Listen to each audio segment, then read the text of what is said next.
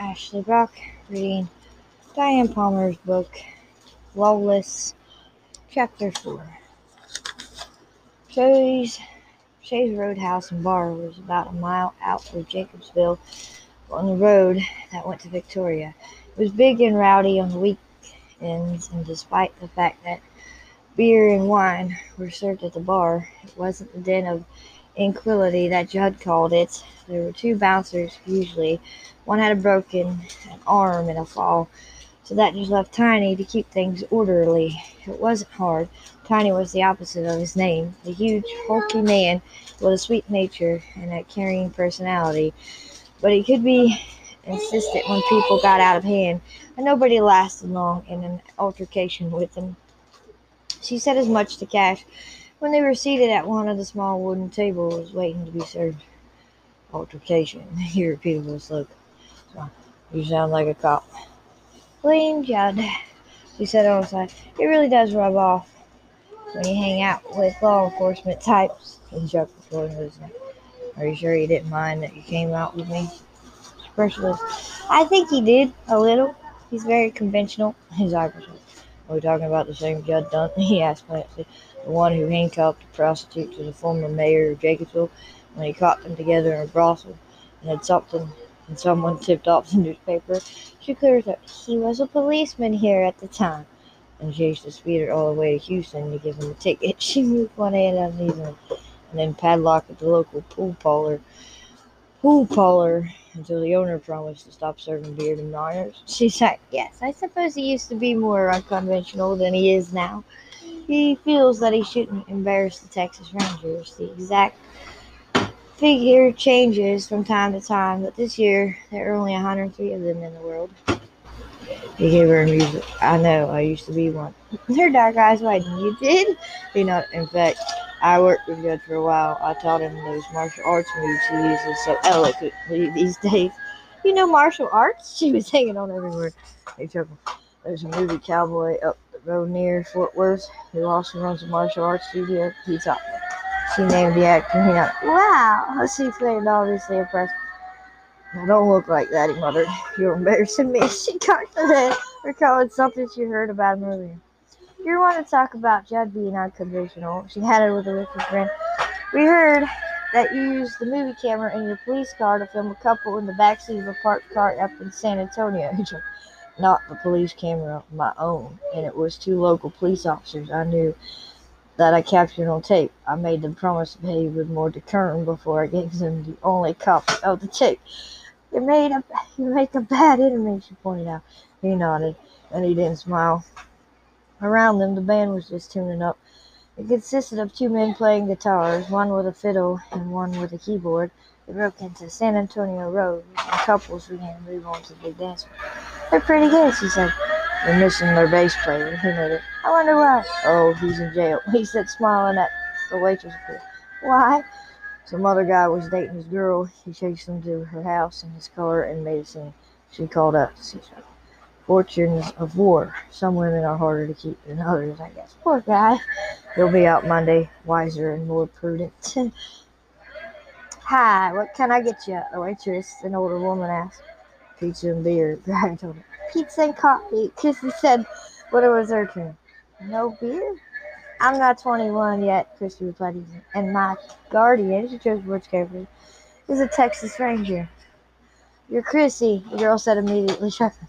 I had a crush on Judd when we were younger, but he was going with that Taft girl from Victoria. They broke up over his job, didn't they? Chrissy nodded. Some women can't live with the danger. Doesn't seem to bother you, the waitress said tongue-in-cheek as she glanced pointedly at Grier before she went away to fill the order. Chrissy chuckled as Grier gave her a meaningful look. No, I'm not chicken-hearted, she agreed. I worry sometimes, but not to excess.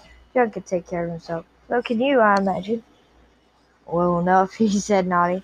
The crowd was growing as Chrissy and Grier finished their pizza and drained their respective beverages. The music was nice, she thought, watching the couples try to do a western line dance on the dance floor. They give courses on that at the Civic Center, Chrissy told Grier, but I could never get into it. I like Latin dances, but I've never found anybody can do them around here, except Matt Caldwell. He's married now. The crier is running from here. Modesty prevents me from telling you that I won an award in tango contest once down in Argentina. She was staring at him breathlessly. You can do Latin dances? Then why are you just sitting there? Come on. She grabbed him by the hand and tugged him onto the dance floor and up to the band leader. Sammy, can you play Latin music of any kind at all? She asked the young man, one of her foremost romantic judges. Can I? He and the band stopped playing, conferred, and then the keyboard player grinned broadly as he adjusted his instrument and bounced a Latin rhythm began to take shape. The floor cleared as the spectators, expecting something unusual, moved to the edges of the dance floor. It better be good, Chrissy told Grywood again. This crowd is hard to please, and they don't mind booing people who only think they can dance. Matt Caldwell and his Leslie are legendary at Latin dances here. They won't boo me, he promised, taking her by the right hand in the waist with a professional sort of expertise. He nodded to the mark, the rhythm, and they proceeded to whirl her around with devastating ease. She kept up with an effort she learned from a boy at school, a transfer student from New York with a Latino background.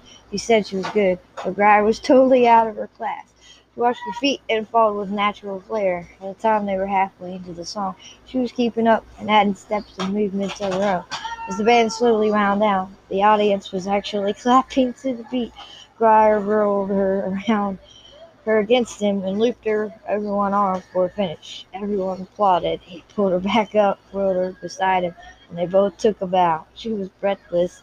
He wasn't even breathing hard. He led her back to her seat, chuckling. Let Caldwell top that, he muttered. She laughed, almost panting from the exertion. I'm out of shape, she murmured. I'll have to get out of the house more. Gosh. Gosh, you guys were great, the waitress said as she paused briefly at the table. Refills? Thanks, you bet, Gry said, handing her his empty bottle. Me too, Kristen Bell added, pushing her cup to the edge of the table. Back in a jiffy, the girl said with me. Does Judd dance? Gry asked. Only if somebody shoots at his feet, she returned, tongue-in-cheek. That'll be the day. That reminds me, she said. I need your advice. I'm almost positive that somebody poisoned one of our young bulls. Judd won't believe me, but I'm sure I'm right. It was all business. Tell me about it.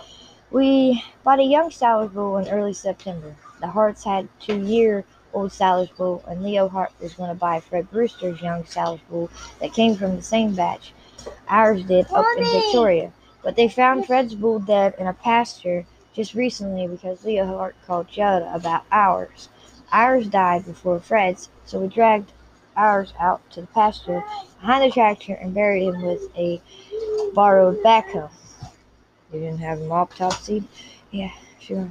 Cash, we were setting pretty last year, but we had a drought in the spring and summer, and cattle prices fell. Right now, it takes all Judd can make to keep me in school and pay his rent on his apartment in Victoria. We sell off cattle to pay for incidentals and buy feed for the cattle when we don't have enough grass for graze. He even works extra jobs just so we can make ends meet. Her eyes were cold, cloudy. We're having a hard time. Once I graduate, I'm going straight to work to help out. I was a computer whiz already, and I didn't want to go on to road tech school in the first place, but Judd said I needed expertise in spreadsheet programs so that we could keep better records. He was right. It's just hard to manage, that's all. I imagine you know how that is. He didn't. Nobody knew how much money he had in foreign banks from the early days in his profession when he was doing highly skilled black ops jobs for various governments. He didn't advertise it, but he could have retired any time he felt like it. Holding a conventional job kept his skills honed and people in the dark about his true financial situation and his true skills. Anyway, Shington, he says that I didn't check the pasture before I put the bulls in it, and they binged on clover and got flout. Since we don't use antibiotics as a preventative, and we certainly can't afford to use vegetable oils for that either, Judge said the tannins in the clover cost the flout. She sighed impatiently. Listen, I know pasture management as well as he does, and I'm not stupid enough to stick with successful young bulls in a pasture without feeding them hay or grass first. And the heifer and bulls were in there at the same time, all four of them. They didn't get blout. Didn't you tell Judd that? She nodded. I guess he thinks there's a special Siler's gene that tracks blout, she muttered irritably. She tried not to laugh and failed. Anyway, it happened right after we fired that Clark man, she added. Jack Clark. He's got a brother, John. They're unsavory characters, and they get fired a lot, I hear. We fired Jack for stealing on purchase orders. I suppose he didn't realize we check purchase orders to make sure they're not being abused. He bought himself a $200 pair of boots at the Western shop and charged it to us with a photocopied purchase order. He gave back the boots and we returned them, so we didn't press charges, but we fired him just the same. He's working for Duke right now, driving a cattle truck. Duke had better watch him, was all she said. One of our new cowboys said that the Clark boys have been suspected of poisoning cattle someplace that one of them was fired from a couple of years ago. Our guy was working with them at the time. The guy was watching her close. This is serious. Are you sure Judd didn't believe you? I didn't tell him all I've just told you, because I didn't find out about the Clarks being suspects of poisoning cattle until 3 days ago. I didn't tell him that we found a cut in the fence there either. You should tell him about that and the other information. A man who would poison helpless bulls will poison people, given a chance. She nodded with a sigh. I've told the boys to keep a close eye on our other stock, and I ride the fence lines myself when I get home from school. Alone? She stared at him blankly. Of course alone, she said shortly. I'm a grown woman. I don't need a babysitter. That's not what I meant, he replied. I don't like the idea of anybody going out to distant pastures alone and unarmed. You don't pack a gun, do you? She grimaced. I guess I should, shouldn't I? She laughed self-consciously. I have this crazy nightmare sometimes that I've been shot and I'm trying to get to Judd and tell him, but he can't hear me. Take somebody with you next time you ride fence, he coaxed. Don't take chances. I won't, she promised, but without agreeing to take along an escort, she did have the 28 gauge shotgun that Judd had given her. She could take that with her when she rode fence, she supposed. Cash made sense. If a man wouldn't hesitate to poison a helpless bull, he might not stop trying to kill a young woman. Fortunately, the waitress came back with coffee and beer in time to divert him, and they waited until she left before they resumed their conversation. You want me to talk to Judd about the bull? He asked. She shook her head. It won't do any good. He makes up his mind, and that's it. She touched her cup and noticed that it was blazing hot. He's distracted lately anyway. Those film people are coming this weekend, including the stars. She mentioned. I guess everybody's heard of Tippy Moore. The Georgia Firefly, he agreed. His face grew hard and his eyes were cold. You know her? He asked. I don't like models, he said, tossing back a swallow of beer. She waited, not liking the pry, but his expression was disturbing. Put the bottle down, saw the waitress looking at him, and chuckled. You never push, do you? You just wait and let people talk if they want to. She smiled self-consciously. I guess so. He leaned back. My mother died when I was about 9. I stayed with her in the hospital as long as they'd let me. My brothers were too young, and my father, he began again with loathing in his tongue, was absolutely smitten with another woman and couldn't stay away from her. He used to taunt my mother with how young and beautiful his mistress was, how he was going to marry her the minute my mother was out of the way. She was ill for a long time, but after he began the affair, my mother gave up. When she died, he was too busy with his mistress to care. He only came to the hospital one time to make arrangements for her body to be taken to the funeral home. His new woman was a minor league model, 20 years his junior, and he was crazy for her. 3 days after the funeral, he married her and brought her home with him. He picked up the beer and took another long swig, his eyes staring in his face. I've never hated a human being so much in my life, before or since. It was too soon, she guessed. It would always have been too soon, he said flatly. My stepmother threw out my mother's things the minute she set foot in the house. All the photographs, all the handwork. She even sold my mother's jewelry and laughed about it. Besides, that same year, my father sent me off to military school. I never went back home, not even when I finally wised up 8 years too late and tried to get me to come home again. Not, not even when he finally wised up 8 years too late and tried to get me to come home again. Some men hated physical contact when they recounted painful episodes, but she slid her hand over Cash's anyway, something she never had done with Judd. Grider glanced at her hand with a start, but after a few seconds his fingers curled around it. They were strong fingers, short and blunt, with a grip that would have been painful if they contracted a centimeter more. She noticed that he wore no jewelry, except for a complicated-looking silver metal watch on his left wrist. No ring. I lost my mother the year I graduated from high school, she wrote. I was older than you were, but it hurt just as much. I had young Maudie. Cheddar was mom. She came when I was just a baby to help mother because she was so frail. Maudie's been like a second mama to me. She used to call her he amused. Turned her hand over and examined the tiny scars. What did you do with your hands?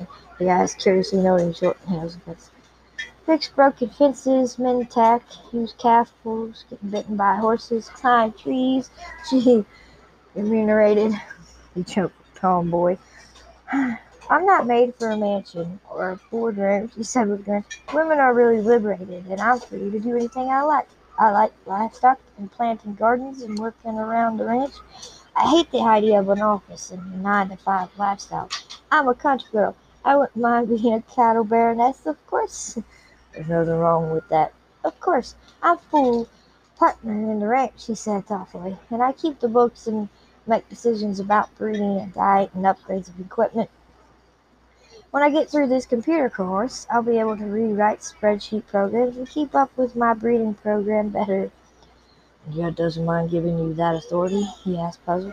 She smiled curiously. Why would he? I'm good at what I do, better than he is, and he knows it. Besides, I don't have a clue about marketing. That's his department. Oh, and he pays bills. She goes, I don't mind keeping bank statements, reconciling and enduring project figures, but I draw the line at writing checks. I don't like that myself, he had to admit. I had your pictured as a nice little kid who went to school and let Judd do all the hard work.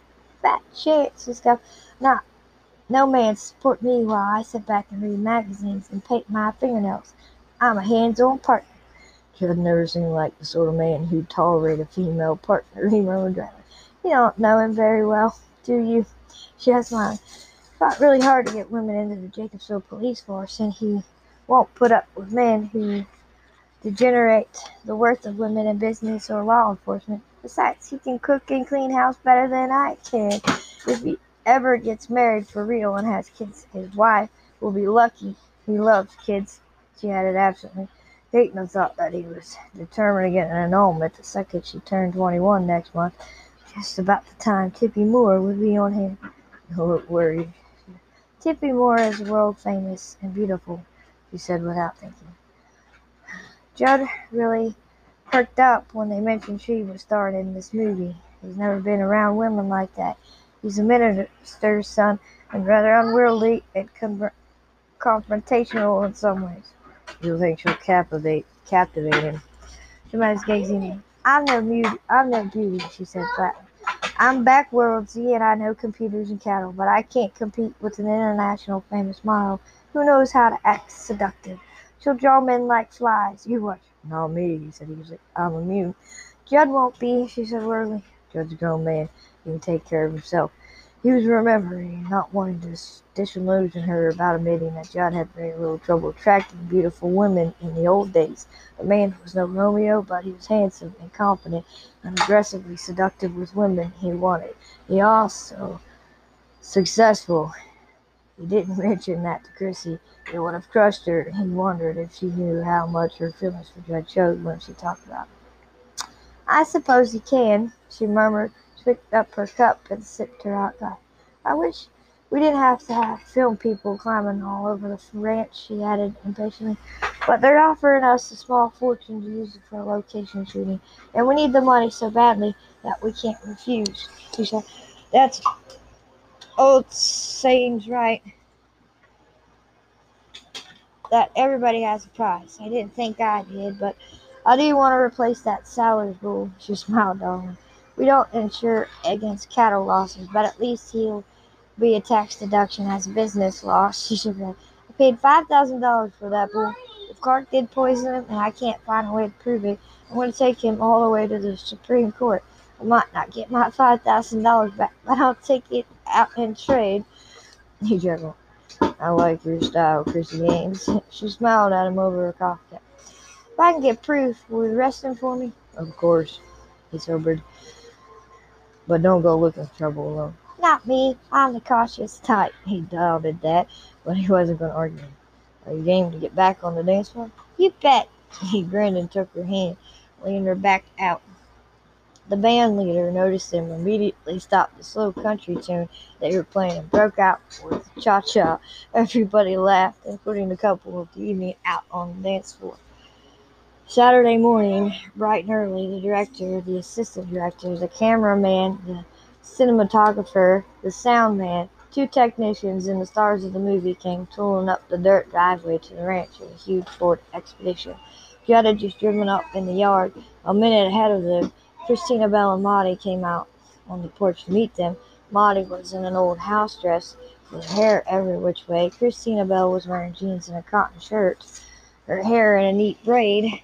But when she saw the red-headed woman get out of the big vehicle, her heart felt her boots. Didn't help. Judd went straight toward the woman, without a single glance back at Christina Bell, to help her down out of the high back seat with his hands around her tiny waist.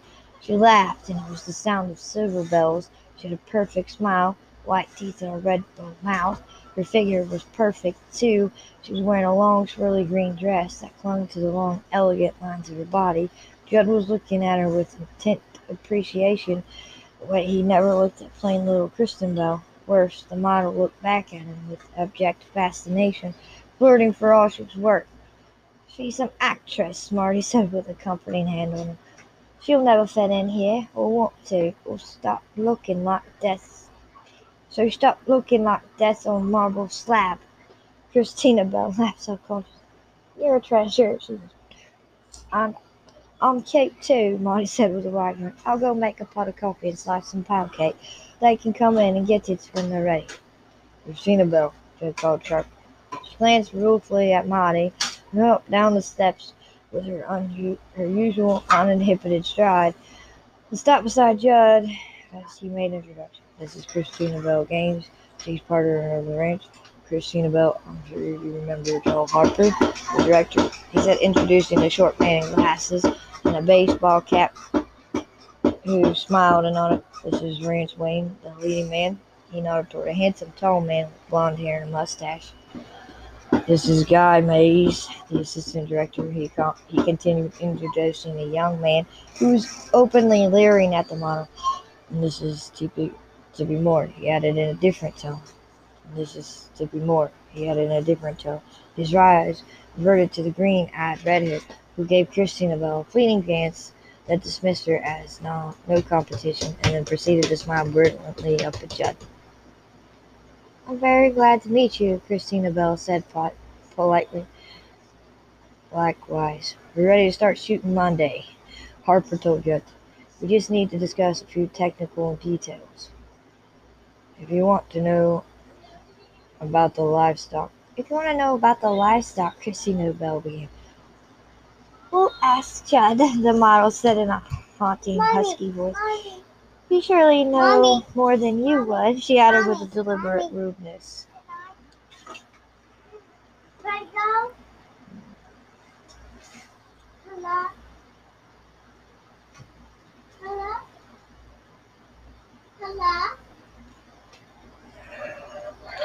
Christina Bell's dark eyes flashed. I grew up here, she began belligerently. Judd, I'd love to see that big bull you told us about, the model cooed, taking Judd's arm in her slender hands and tugging him along. Christina Bell was left standing while Judd walked obediently toward the big barn with Tippy and Joe Harper in his entourage. She wanted to chew nails. She was, after all, a full partner in the ranch, but apparently they considered her too young to make big decisions, and Judd was too fixated on the redhead to care that she'd been dismissed as nobody on her own place. She glared after them till the sound of a horse approaching caught her attention. Nick Bates, their livestock foreman and ranch manager, came riding up, his tall, lithe figure slumped in the saddle. "What's your problem?" she asked him. "I've been chasing cows," he muttered to her. "Some damn fool cut the fence, and 5 cows got out. We ran them into another pasture, and I came back to the truck and some wire to fix the brake." "Not the pregnant cows?" she asked worriedly. He nodded. "But they seem all right. I had the boys herd them into the pasture down from the barn, just in case." "You left the gate open?" she wanted to know. "None of my men." "Who left the gate open?" she wanted to know. "None of my men," Nick assured her, his dark eyes flashing in his gleaming Leatherface. "I rode up to Hob Downing's place and talked to him. He spends his life in that rocking chair on the front porch most of the year. I figured he might have seen who cut the lawn." "Did he?" "He said there was a strange pickup truck down there earlier this morning, one with homemade sides, like a cattle truck would have," Nick told him. "An older truck, black with a red stripe. 2 men got out, and one acted like he was fixing the fence. Then Hob went out on his porch and yelled at them. They hesitated, but a sheriff's patrol car came up the road, and they jumped in the truck and went away real fast. There was a small opening, just wide enough to get a cow through, and not visible except up close." She moved closer to the horse, Birdie thought. "I want you to call Duke Wright and ask him if he's got a black truck with a red stripe, and ask who was driving in it this morning." Nick leaned over the pommel, meeting eyes. "You got some idea who it is?" he asked. She nodded. "But I'm not mentioning names, and I want to know. I'm keeping to myself." "Get down from there," he lifted both eyebrows. "Why?" "I don't want to have to go to the barn to saddle Mick," she admitted. "The film crews down there, they make me nervous." Nick swung down. "Where are you going?" "Just out to see how the fence was cut," she told him. "I already told you." "You don't understand," she said, moving closer. "The fence where the bull died had been cut too. Remember? I never mentioned it to Judd, and we fixed it, but I noticed how it was cut. No 2 people do the same thing exactly alike. I can tell if it was Marty or Judd who opened the cola can, just by the way they leave the top. I know what the first wire cuts look like." "Grace, quit it!" "I've got to find Denny. He picked up some new salt licks. We'll take those out when we fix the fence." "Good idea." She swung gracefully into the saddle and patted the leaning's red neck, gently smiling. "I'll take good care of Toby, okay?" He said. "I never doubted it. Want me and Denny to get the truck and follow you over there?" She shook her head. "I'm no daisy." She noted the rifle that protruded from the long scrapboard beside the saddle horn. "Mind if I take this along, Judd?" "Not at all. I'd feel better if you did. Remember, the safety's on. Is Judd down there?" he asked abruptly, nodding toward the barn. "Yes. So you'd better go straight to the equipment shed. What he doesn't know won't get me dressed down." He started to argue, but she was already trotting away. She didn't really need to look at the cuts to guess that Jack Clark had been around making mischief. He might have just wanted to let the cows out, or he might have planned to steal some, but she wanted to get away from Judd and the others. If she were lucky, they'd be long gone by the time she got back. Besides, it wouldn't hurt to make sure her theory was correct. If she could get any sort of evidence to give Cash, she could take care of Jack Clark for her. She remembered the look in Judd's black eyes when he helped Tippy Moore down from the SUV, and the way he let her lead him away after insulting Christina Bell. He hadn't even seemed to notice that she'd been insulted either. Her heart ached, just as she dreaded. The model's arrival marked a turning point in her life. She wished she could turn the clock back. Nothing was ever going to be the same again. End of chapter 4.